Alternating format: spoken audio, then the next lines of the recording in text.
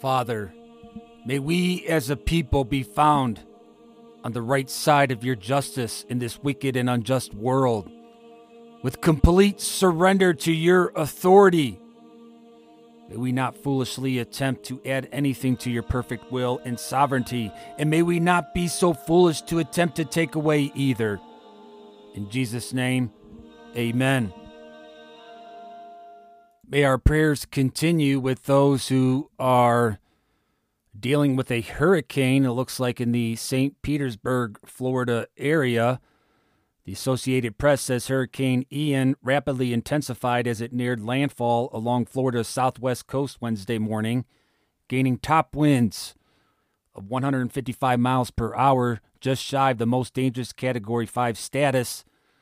Damaging winds and rain lashed the state, and forecasters said the heavily populated Fort Myers area could be inundated by a storm surge of up to 18 feet. So our prayers be with all of the saints and people in this region. May God shield you, protect you, and bless you. However, as with all things, to include our physical life, we are weighed in the balances, to include the balances of God's justice. And I'm afraid that America across the board is found wanting within these balances, and therefore we are being divided and conquered. Therefore, the title of today's episode is Main Tickle of Parson, episode number 271. Now, I believe that we are finding ourselves wanting when we begin to define that which is spiritual as political, in political terms. We see this blurring of lines throughout our reading within the last couple of days. Therefore, I would like to start off by saying that my spirituality is not defined by my political posture or lack thereof. My political posture is defined by my spirituality in Christ, period. Now, if you get this wrong, if you get this backwards, you will find yourself, or we will find ourselves, in the shoes of the children of Israel that we read about in Judges 10 and verse 6. And the children of Israel did evil again in the sight of the Lord, and served Balaam and Ashtaroth and the gods of Syria and the gods of Zidon and the gods of Moab and the gods of the children of Ammon and the gods of the Philistines, and forsook the Lord and served not him. Now, would anyone disagree that these gods were political and nationalistic in nature? So the question is, will the American churches cry out to God with the confession that consists of going after these political and nationalistic gods? Judges 10:10, and the children of Israel cried unto the Lord, saying, we have sinned against thee, both because we have forsaken our God, but also served Balaam. So here we see that there is either a point of confession or there is a point of no return. This point of no return is also known as a reprobate mind in verse 13. Yet you have forsaken me and served other gods, wherefore I will deliver you no more. We see the same point of no return in Romans chapter 1 and verse 28.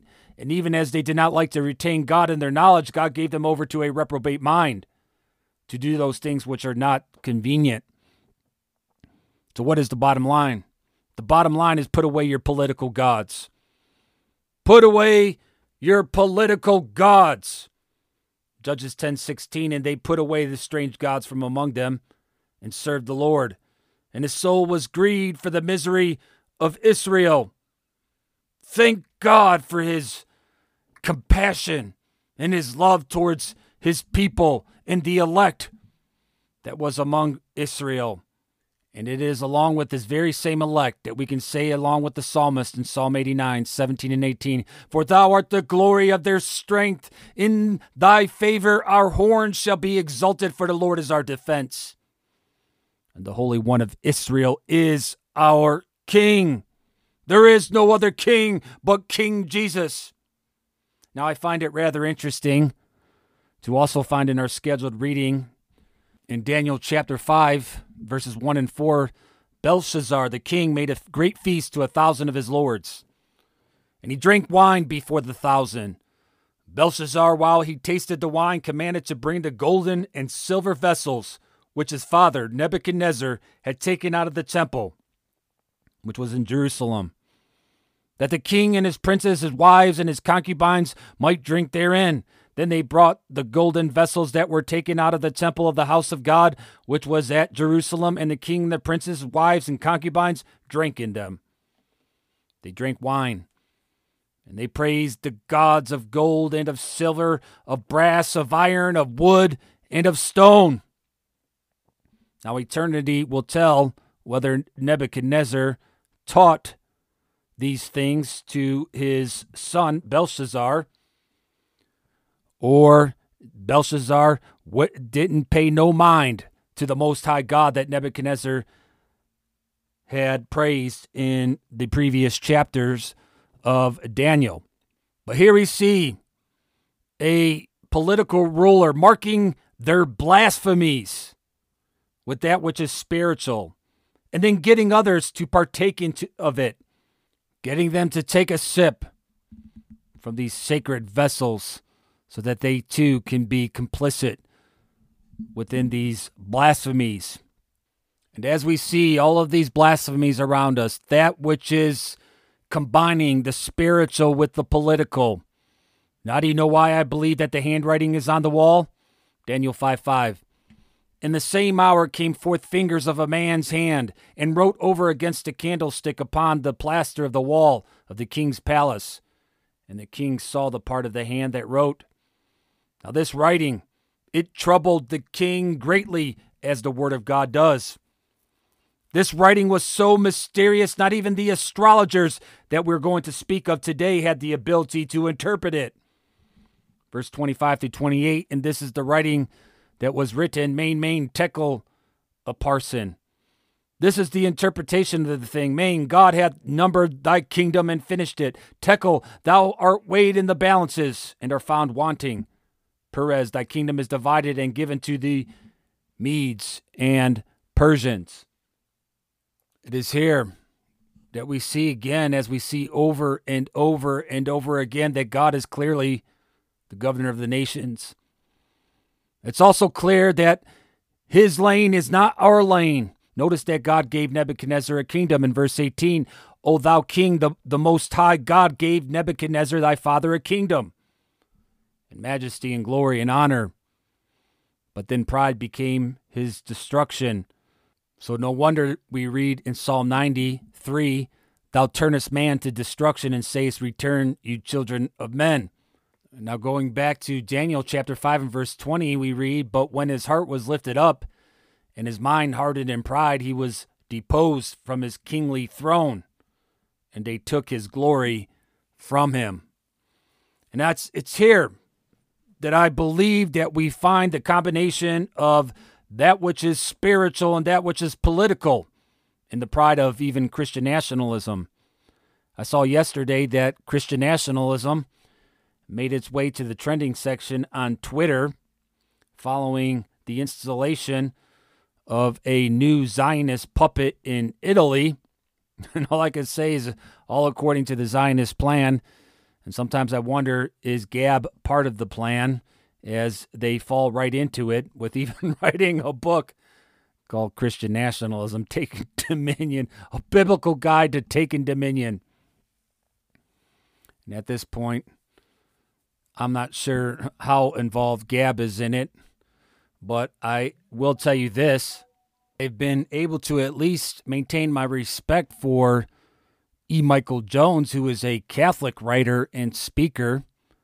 He had posted, Logos is rising in Italy as a response to a tweet from Malcolm Roberts. Wow, Italy's new Prime Minister, Giorgia Meloni, sums it up perfectly. No wonder the elites and establishment don't want her to succeed. And then I quote replied with an article entitled, I believe that the existence of Israel is vital, and I will make every effort to invest in greater cooperation between our countries. And this was an article that was posted on Israel Hayum.com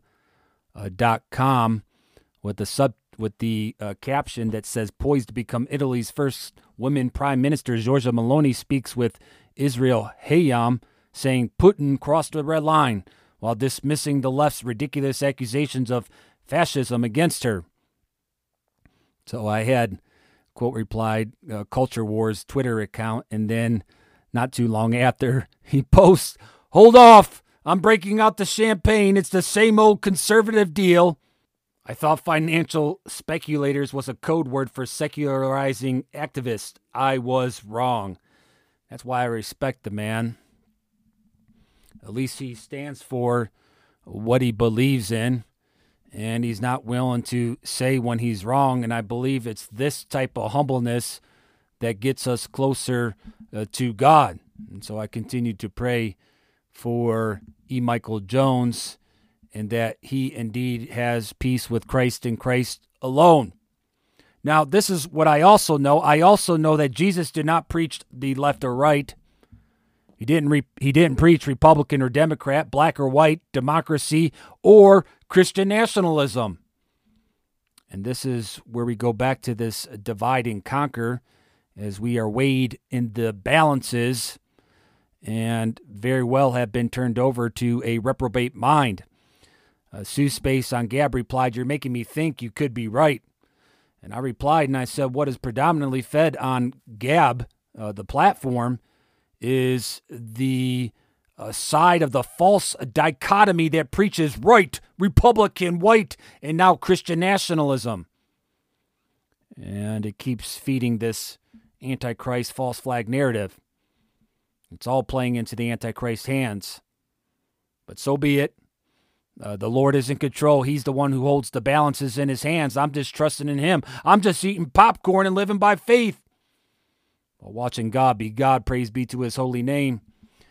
Sue Space replied, says, "Agreed." She says, "Thanks for taking time with me. This is all in God's hands, but I must say you are doing more than just eating popcorn. You prayed on my behalf in the past, and I appreciate you very much. Have a great day." So if you want to make a difference spiritually, I think this is where it's at. Prayer, and even fasting if you're physically able to do so. But this political usurpation of rising up saying, I am going to do this. We need to be careful, my friends, on saying what we are going to do, and we're also going to cover that in our reading as well. As we read, we must keep in mind the Ephesians 6 spiritual war that you and I face and battle with daily in the spiritual realm. Yet there are those, to include these political factions, who define their spirituality by their level of involvement in politics, when Ephesians 6:12 clearly states, "For we wrestle not against flesh and blood, but against principalities, against powers, against the rulers of darkness of this world, against spiritual wickedness in high places."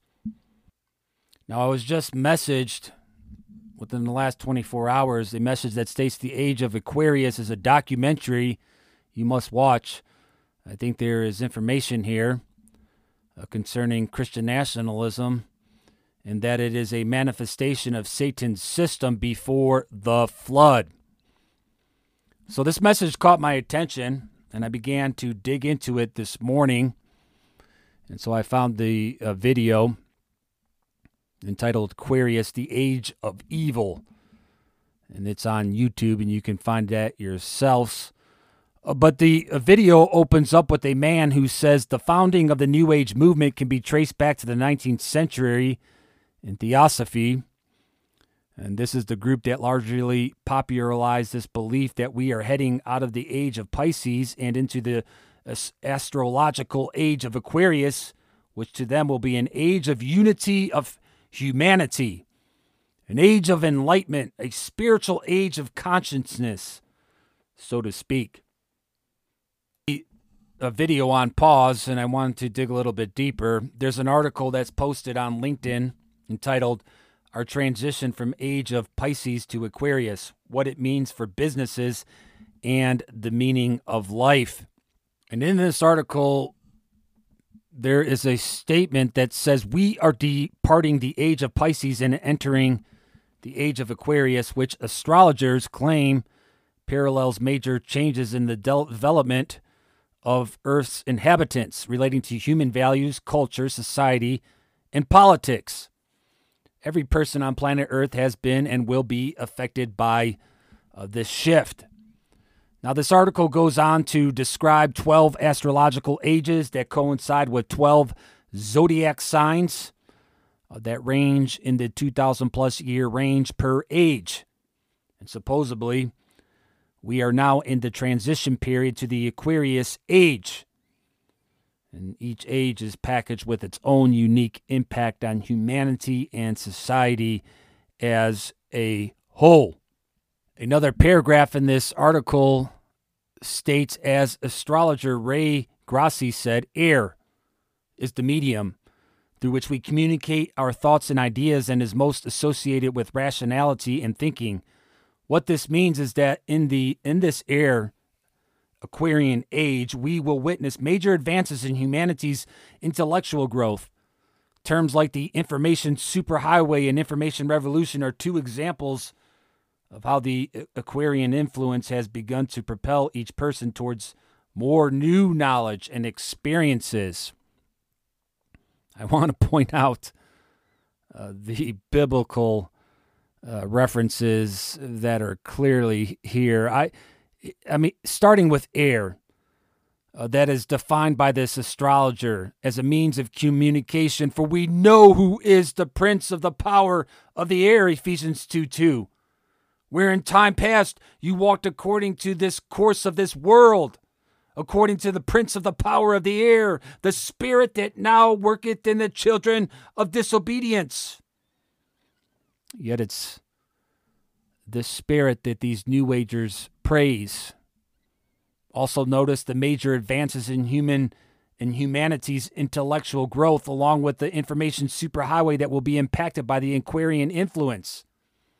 And yet we read in Daniel, chapter 12 and verse 4, but thou, O Daniel, shut up the words and seal the book, even to the time of the end. Many shall run to and fro, and knowledge shall be increased. You also find that the irony to being left wanting is that those who preach a political gospel will judge their success based upon this knowledge gained, and then they will quantify it with numbers, as they are completely oblivious to the wide gate that leads to destruction.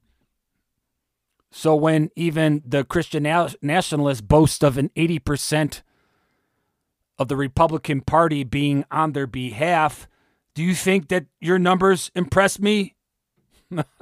Think again. And if we're going to number anything, we might want to start numbering the few days that we have. As the psalmist states in Psalm 90, 11 and 12, who knoweth the power of thine anger? Even according to thy fear, so is thy wrath. So teach us to number our days, that we may apply our hearts unto wisdom.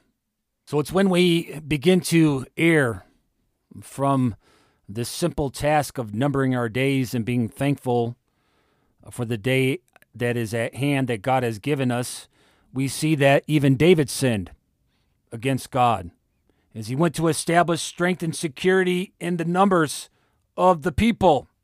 I believe this temptation is real. We see this today within the realm of social media, and we have seen this sin throughout consumer and commercial Christianity that looks for validation from outside sources than heaven and God. So we're all susceptible to this. None of us are above this, and we all should be aware of it. But biblically speaking, we know that this validation in numbers is untrue. It's false. It's vanity. It's misleading. And I believe that it is very disturbing to our all-sufficient God who fights our battles and provides for us completely to include our redemption. We just read about Gideon's 300, which alone is enough to prove this point, not to mention the work of our Lord on the cross. 2 Samuel 24:10, and David's heart smote him after that he had numbered the people. And David said unto the Lord, I have sinned greatly in that I have done, and now I beseech thee, O Lord, take away the iniquity of thy servant, for I have done very foolishly. So here we see that David sinned. David acknowledges this sin, and it's here the great takeaway lesson is found. We are going to sin. The question is, do we double down in pride, or do we truly confess our sins, knowing he is faithful and just to forgive us of our sins and to cleanse us from all unrighteousness? Now, David knew the right answer to this, and I do believe that all of us deep down know the answer to this. And just because we are forgiven by the Lord, by the blood of the Lamb, this forgiveness does not always remove the earthly consequences. 2 Samuel 24:12-13, go and say unto David, thus saith the Lord, I offer thee 3 things, choose thee one of them, that I may do it unto thee. So Gad came to David and told him and said unto him, shall 7 years of famine come unto thee in thy land? Or wilt thou flee thee 3 months before thy enemies, while they pursue thee? Or that there be 3 days pestilence in thy land? Now advise and see what answer I shall return to him that sent me. Now, we may not always get to choose the consequences, such as in this case, but the consequences came. There's no question of that. But how did David confront these consequences? He did so by faith, and he continued to trust in the Lord. He didn't get mad at God and turn his back upon God. He accepted. He took responsibility for his actions, and that's what a leader does. And then God, after David's faith was proven, released his people from the consequences. 2 Samuel 24:25, and David built there an altar unto the Lord and offered burnt offerings and peace offerings. So the Lord was entreated for the land, and the plague was stayed from Israel. Now we can say, along with the psalmist as well, in Psalm 89:8, O Lord God of hosts, who is a strong Lord like unto thee, or to thy faithfulness round about thee. God is faithful to us. He loves us. And it's this truth that humbles me. And it's humbleness before the Lord that is absolute key. And sometimes we start off humble, but then we get just a little bit too prideful for our britches that causes unnecessary and even overcommitment. Jephthah, we read about this overcommitment with Jephthah, an Israeli judge who came up from a humble upbringing, as his biological mother was a prostitute. Judges 11:1, now Jephthah the Gileadite was a mighty man of valor, and he was a son of a harlot, and Gilead begat Jephthah. Now this created a conflict within his family, and it caused him to leave at a later point. Judges 11:2-3, and Gilead's wife bare him sons, and his wife's sons grew up, and they thrust out Jephthah, and said unto him, thou shalt not inherit in our father's house, for thou art the son of a strange woman. Then Jephthah fled from his brethren and dwelt in the land of Tob, and there were gathered vain men to Jephthah and went out with him. So then, there was war that was near, that was pending, and these same people that were involved in expelling this man wanted him to fight on their side, even as their captain. Judges 11:5-7, and it was so that when the children of Ammon made war against Israel, the elders of Gilead went to fetch Jephthah out of the land of Tob, and they said unto Jephthah, come and be our captain, that we may fight with the children of Ammon. And Jephthah said unto the elders of Gilead, did not you hate me and expel me out of my father's house? And why are you come unto me now when you are in distress? So here we see that Jephthah sought the Lord on this matter, on what to do, and he ended up becoming the captain in Israel's army. Judges 11:11, and Jephthah went with the elders of Gilead, and the people made him head and captain over them. And Jephthah uttered all his words before the Lord in Mizpah. So here we see this man sought the Lord. And then he sought for diplomatic measures to take place before the actual battle. Verse 12, and Jephthah sent messengers unto the king of the children of Ammon, saying, what hast thou done to do with me, that thou art come against me to fight in my land? Now, prior to this unavoidable battle, this is where we see that Jephthah makes a mistake as far as I can see, because he makes an unnecessary vow. He overcommits and to something that the Lord did not request. And it's here that we find that this unnecessary and overcommitment cost him dearly. Dearly. Judges 11:30 through 31, and Jephthah vowed a vow unto the Lord and said, If thou shalt without fail deliver the children of Ammon into my hands, then it shall be that whatsoever cometh forth to the doors of my house to meet me, when I return in peace from the children of Ammon, shall surely be the Lord's, and I will offer it up for a burnt offering. This was overstepping. Why did he feel that he needed to do this when God says that faith pleases him? All he had to do was keep trusting him for every step and every breath. He didn't have to add to this. Now, Israel was granted victory, as the Lord does. He delivered their enemies into their hands. But then Jephthah paid the price of his vow. In verse 39, and it came to pass at the end of 2 months that she returned unto her father, who did with her according to his vow, which he had vowed, and she knew no man, and it was a custom in Israel. This is speaking of the daughter.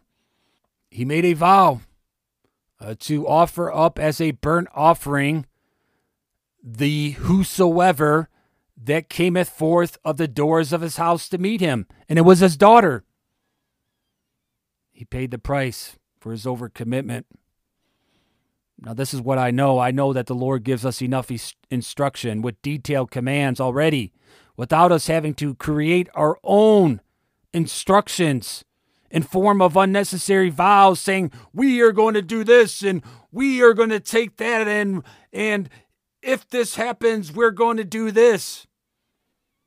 I'd be careful with this type of overcommitment because we very well may be sparking the anger of the Lord in doing so. In Psalm 90, verse 7 through 8, for we are consumed by thine anger, and by thy wrath are we troubled. Thou hast set our iniquities before thee, our secret sins in the light of thy countenance.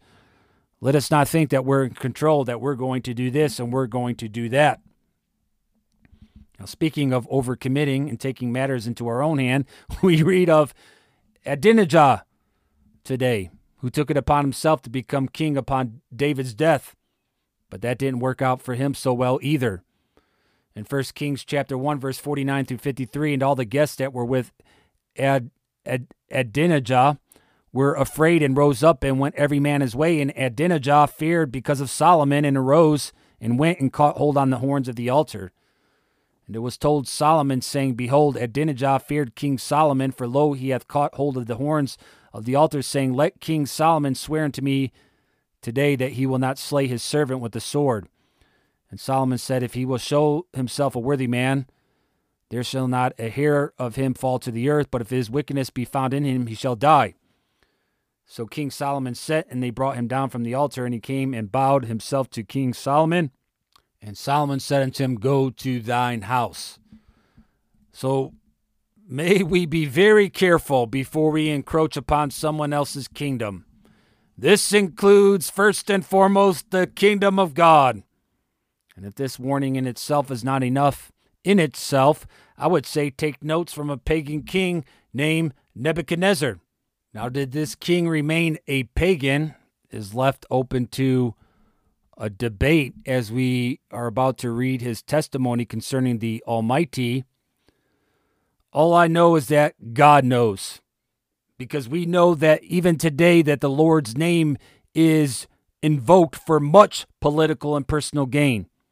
Even the demons praise God so that they could get their own way. In Matthew 8:29, and behold, they cried, saying, What have we to do with thee, Jesus, thou Son of God? Art thou come hither to torment us before the time? And then Mark 5:5 through 7, and always night and day he was in the mountains and in the tombs crying and cutting himself with stones. But when he saw Jesus afar off, he ran and worshipped him and cried with a loud voice and said, What have I to do with thee, Jesus, thou Son of the Most High God? I adjure thee by God that thou torment me not. So if Nebuchadnezzar added our high God, Most High, Almighty God to his bag of rabbit-foot gods, only God truly knows. We see that his son did But this is what the king learned as we read Daniel chapter 4 about God of the Bible, the God of the Bible, the God of Daniel, at the very least. This is what he learned and testified concerning the truth. Daniel 4, 1-3, Nebuchadnezzar the king, unto all people, nations, and languages that dwell in all the earth, peace be multiplied unto you. He says, I thought it good to show the signs and wonders that the high God hath wrought toward me. How great are his signs, and how mighty are his wonders. His kingdom is an everlasting kingdom, and his dominion is from generation to generation. Notice that Nebuchadnezzar's experience with the God of the Bible taught him simple truth. Simple truth that many who call themselves Christians today fail to grasp, such as that God has an everlasting kingdom with a dominion that shows forth in all generations. Yet there are those today who say they are taking dominion and that they are responsible to bring in a kingdom, God's kingdom, with a dominion that they take. I find this very comical. I find this very sad at the very least, because even Nebuchadnezzar, along with the demons, had more sense about who was really in control. Therefore, in conclusion, I feel that the psalmist has said it well in Psalm 89, 6-7, for who in the heaven can be compared unto the Lord? Who among the sons of the mighty can be likened unto the Lord? God is greatly to be feared in the assembly of the saints, and to be had in reverence of all them that are about him, because he alone holds the balances. Main, tekel, a parson. Psalm 90. Lord, thou hast been our dwelling place in all generations, before the mountains were brought forth, or ever thou hast formed the earth and the world, even from everlasting to everlasting thou art God. Thou turnest man to destruction, and sayest, return, you children of men. For 1,000 years in thy sight are but as yesterday when it is past, and as a watch in the night. Thou carriest them away as with a flood. They are as sleep. In the morning they are like grass which groweth up. In the morning it flourisheth and groweth up. In the evening it is cut down and withereth. For we are consumed by thine anger, and by thy wrath are we troubled. Thou hast set our iniquities before thee, our secret sins in the light of thy countenance.